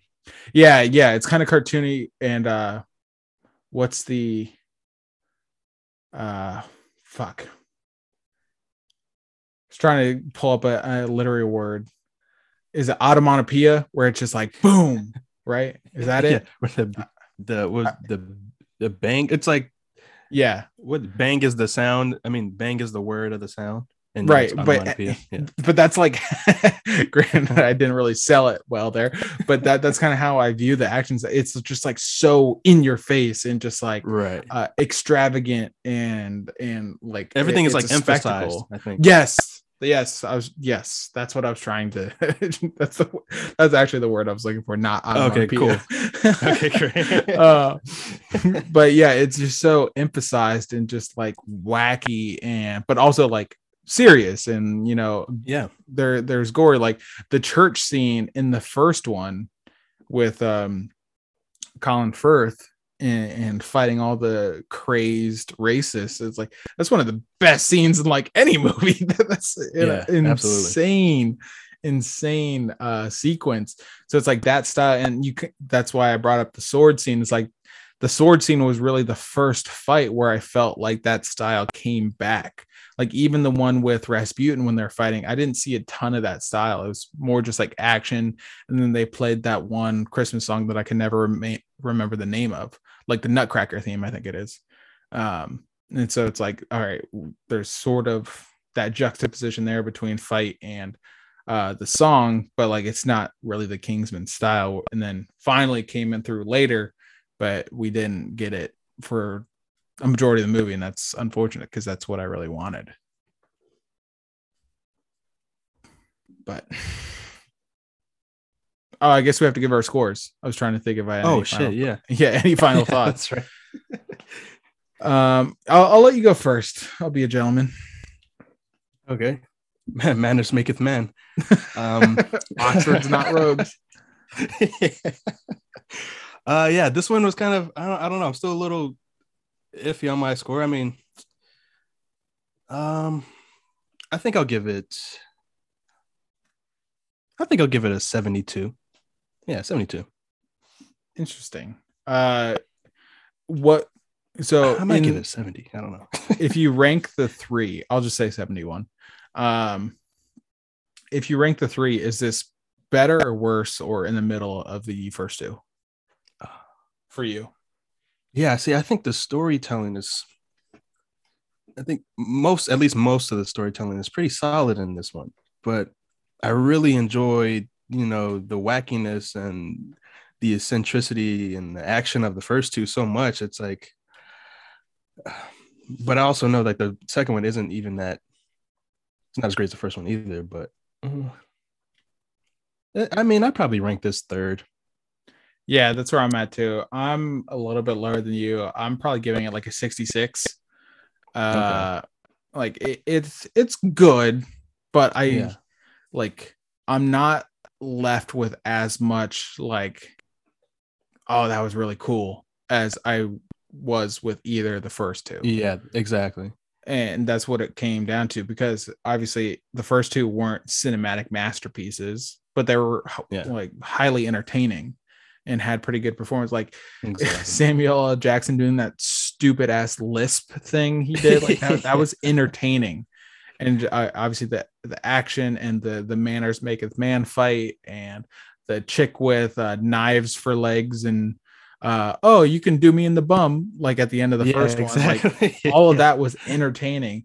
And then you still got plenty of that in the second one. The second one definitely not as good, but you still got the good fight scenes, and you got fucking Elton John and like and Country Roads. Like it was, you know, the wacky shit that I was talking about. You still got that. And this one definitely not as wacky, which is fine. It doesn't have to be, but it felt like it didn't necessarily establish what it was trying to do until much, much later in the film. And subsequently we're left with not as much to, you know, like sit on and to take away from it.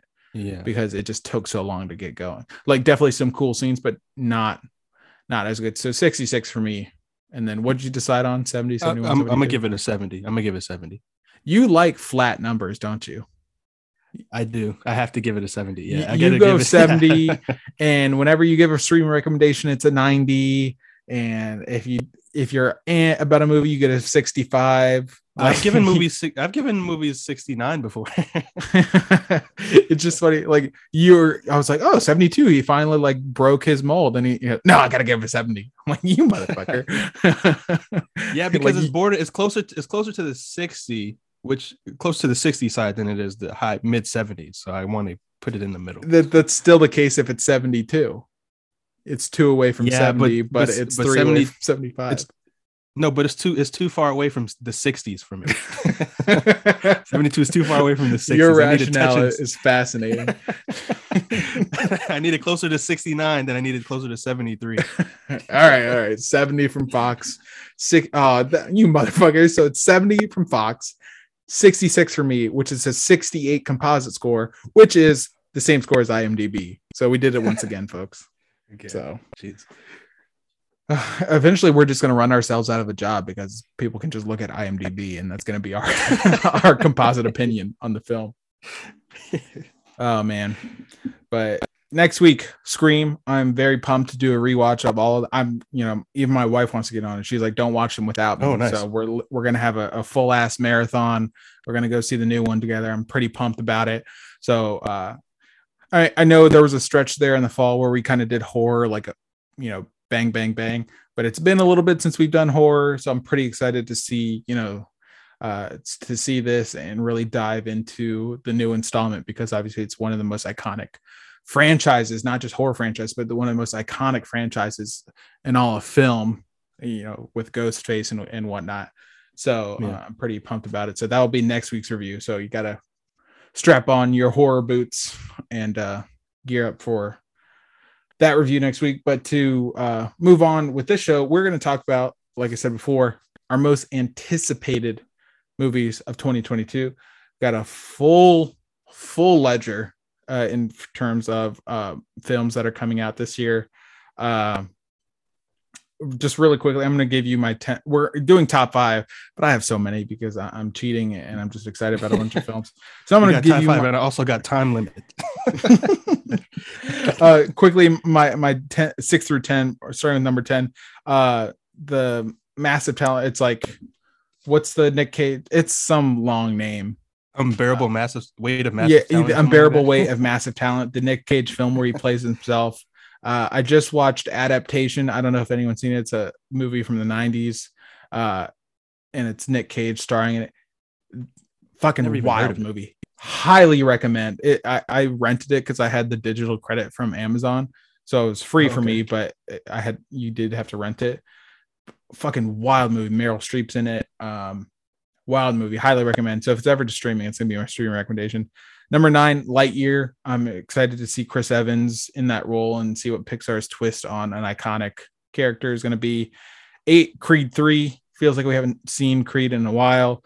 I thought the first 2 were great and, held up the iconic role of Rocky in that aura well. And plus, I really like what Ryan Coogler does. Even though Michael B. Jordan stinks as an actor, Ryan Coogler makes up for it.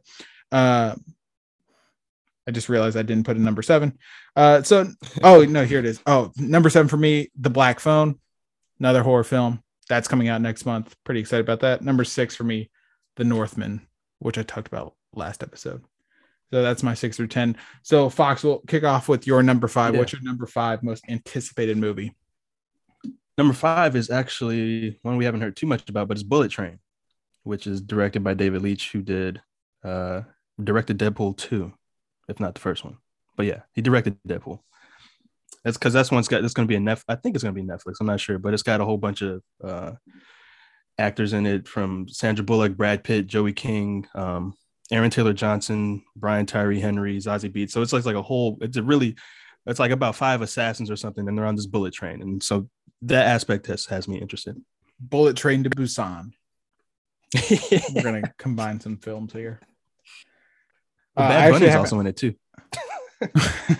Well, now I'm sold. Now I'm in. Yeah, there you go. Yeah, if I didn't get you at Sandra Bullock, Bad Bunny got you.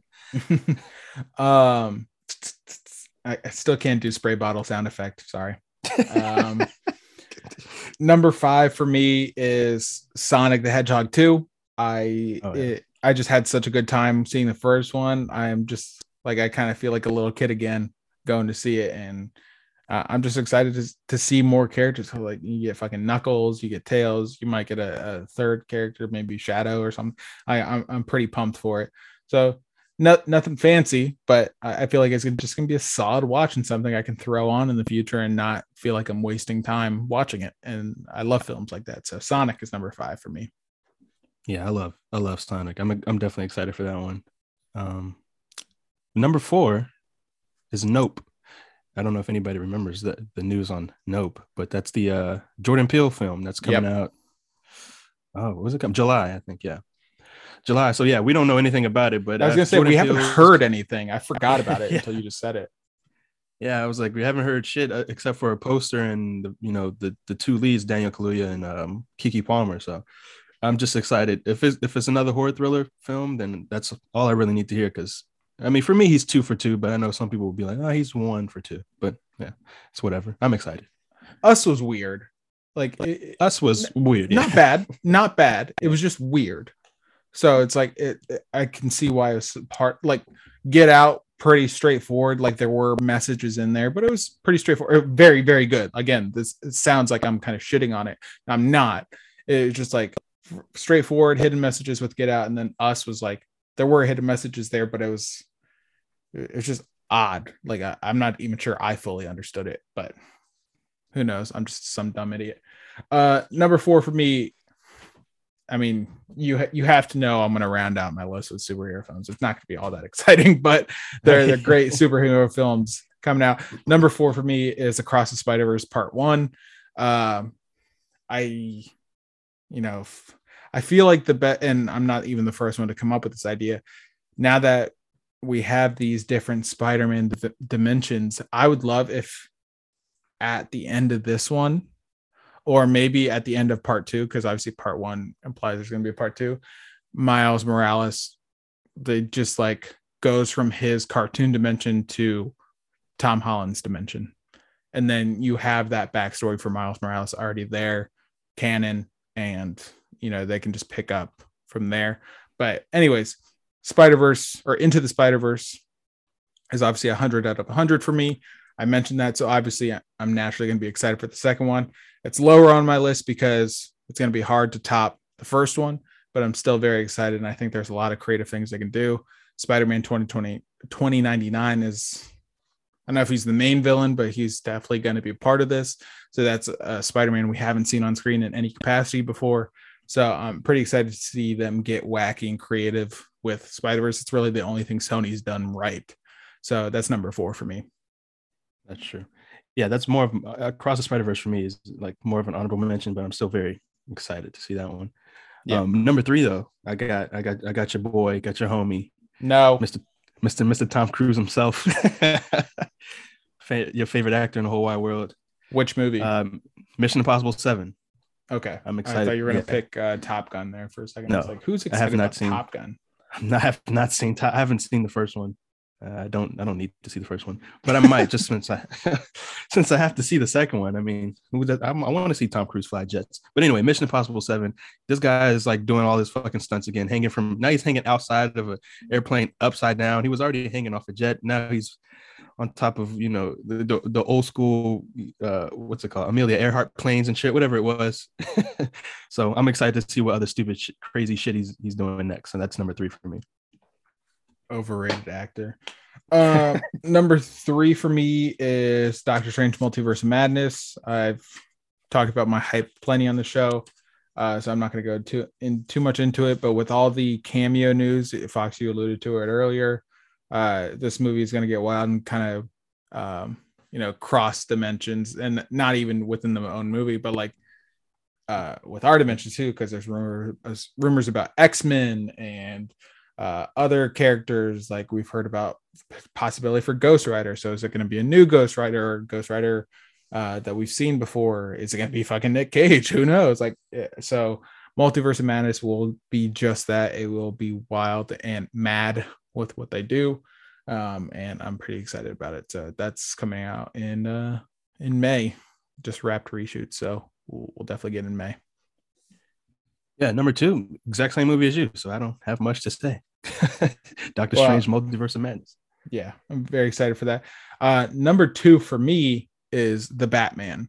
I'm very excited to see what Matt Reeves' take on it is. I have a good feeling about it just because of the direction they chose to go for this. They chose to go year 2 Batman? So literally when he's just starting out as Batman, which if you think about like through the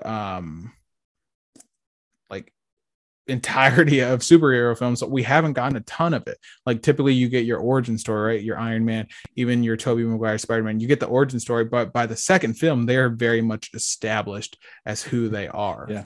So you never get like the awkward kind of teenage years as a superhero where it's like you make mistakes or maybe you let your anger control you.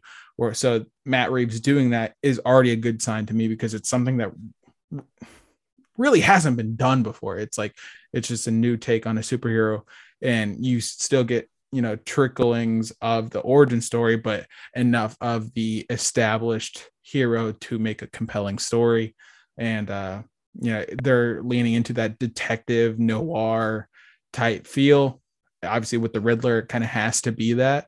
So I'm very, very excited for this. It would be my number 1 if my number 1 wasn't something I've been looking forward to for years. So number 2 for me is The Batman. All right. And then number 1 for me would be The Batman. So, yeah. I mean, we talked about this every time we talk about a trailer. Right? I'm really excited to see where this goes. I think it's going to be, and hopefully it looks like one of the best Batman films ever. Might be top 2, might be top 1 for me. I don't know. But yeah, we'll see. I'm excited. It comes around same week as my birthday, so that'll be a little birthday gift to myself. I'm gonna go ahead and treat myself. Yeah, see that and some Terramana tequila. We're gonna Terramana tequila. Yes. Yeah, exactly. Yeah, number 1, The Batman. Yeah, number 1 for me is Thor: Love and Thunder. Talked about it again on the show. Like Christian Bale as the villain, I'm already hyped for. And the latest reports from that film and the direction they're gonna go, like I'm pretty excited because the one problem, and Marvel hasn't had many, but one problem they have had that's been recurring aside from the villain problem is they kind of nerf their characters. And to an extent, they have to do that because they can't just have like that sort of loophole where they can literally just be like, oh, this person's powerful, then everyone, boom, dead, problem fixed. Like they can't really do that. They have to make that struggle for their heroes because obviously that's the compelling story. But in this one, it sounds like they're going to give Thor another power up to where he's kind of supposed to be. And, you know, they're going to maybe not get a little bit more dark, but Christian Bale's the villain. His character's name is Gore the God Butcher, very clearly going around killing gods, and Thor's obviously a god, so like he might need that power. All of that just to say, like, you know, Taika's still directing. He did a good job with Ragnarok, obviously, and there might be some similar Ragnarok themes to Thor: Love and Thunder that, you know, lend itself to be another compelling installment of the Thor franchise. Natalie Portman back, and maybe some surprise cameos in there as well. Marvel getting big in the cameo game, and normally I wouldn't like it because it is more fan servicey than you know I care to have, but it, you know, if it's done well, it actually can be quite exciting. I mean, we saw that with Spider-Man No Way Home. So yep.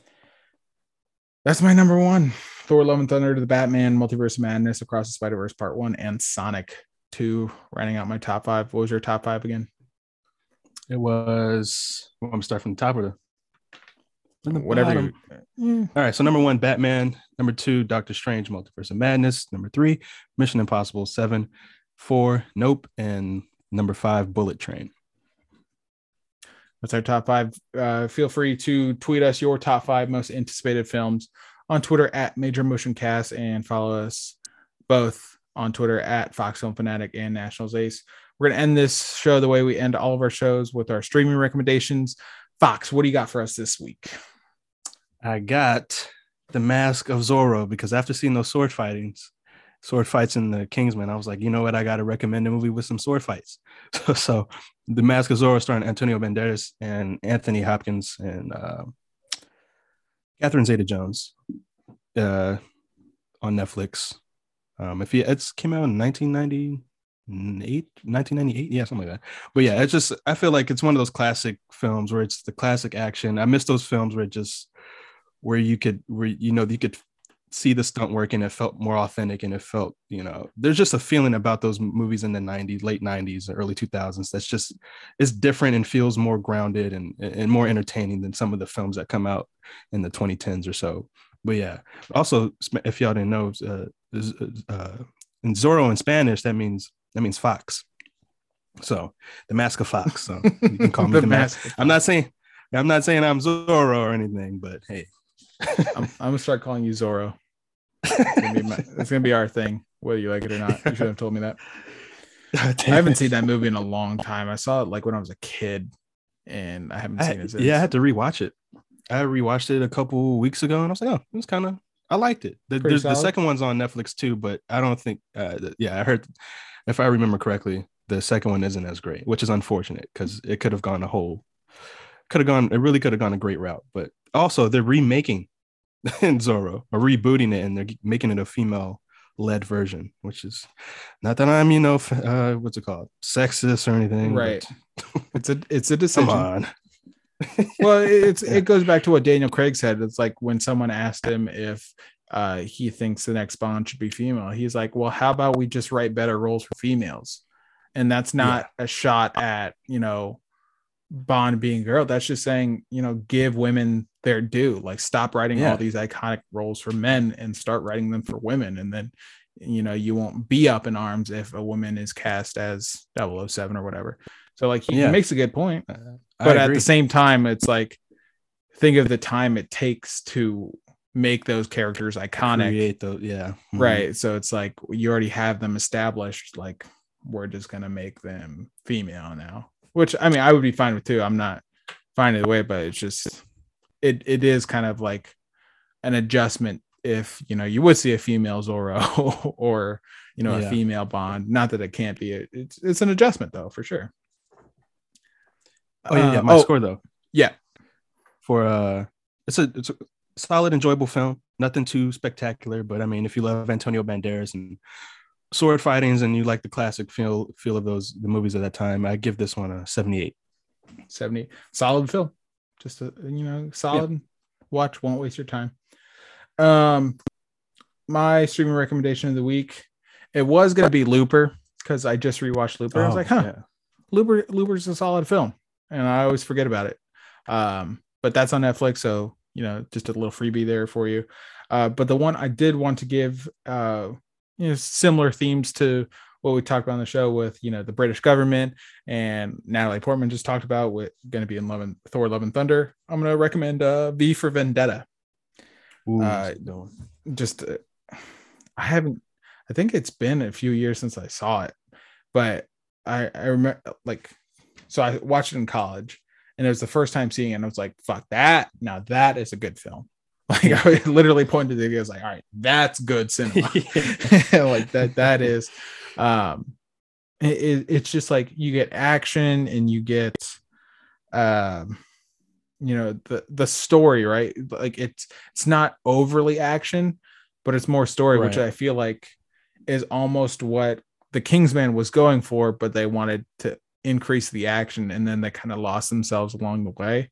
This one, it's like the story is the main point, like the objective and whatnot.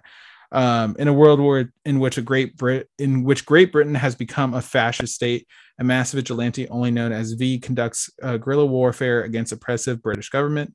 When V rescues a young woman from the secret police, he finds her an ally with whom he can continue his fight to free the people of Britain. Starring Natalie Portman, Hugo Weaving, a couple other notable names in there. This is on HBO Max. I will give it an 87 out of 100. Like it's just a solid movie. And I'm probably going to go watch it now because I haven't seen it in a while. So I'm going to take my own advice, as you guys should as well. Go watch Zorro on Netflix. Go watch V for Vendetta on HBO Max. And go watch Scream in theaters this weekend. Fox, you got anything else for the listeners before we head out? Yeah, I just want to let y'all know if y'all decide to fly on airlines, take the plane, make sure you don't take the ice that they offer you because that's some raggedy ass ice. So say no. Was there a news story that came about the ice?